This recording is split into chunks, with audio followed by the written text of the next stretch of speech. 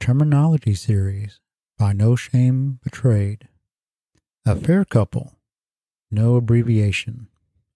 That's when two cheaters start to make their relationship public to family or friends, as well as social media.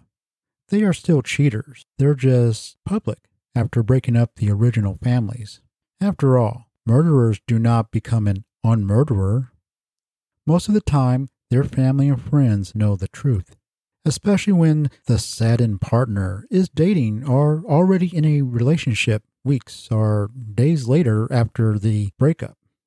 Who knows what stories they've told, maybe crying a little bit saying, "I've done everything I could," but she wouldn't listen or he didn't care.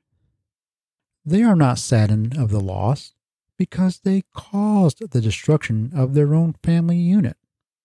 Affair relationships almost always fail because the foundation is built on lies and abuse. They're both abusers, they're both liars, and they're both cheaters. They're not exactly honorable. The term honor among thieves comes to mind. You know how that goes. They are both aware of what the other affair partner is capable of, which again is lying and cheating. The male cheater usually becomes bored and is looking for a replacement. After all, he knows the woman he's with can't be trusted. And for the female cheater, well, she may be looking for an upgrade, a better house, a bigger house, cars, jewelry, money, who knows.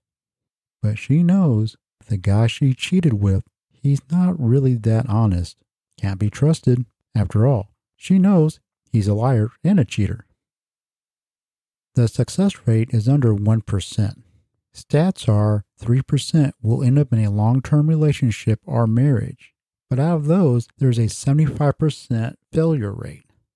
Those kind of numbers are dismal compared to a wedding that did not involve infidelity.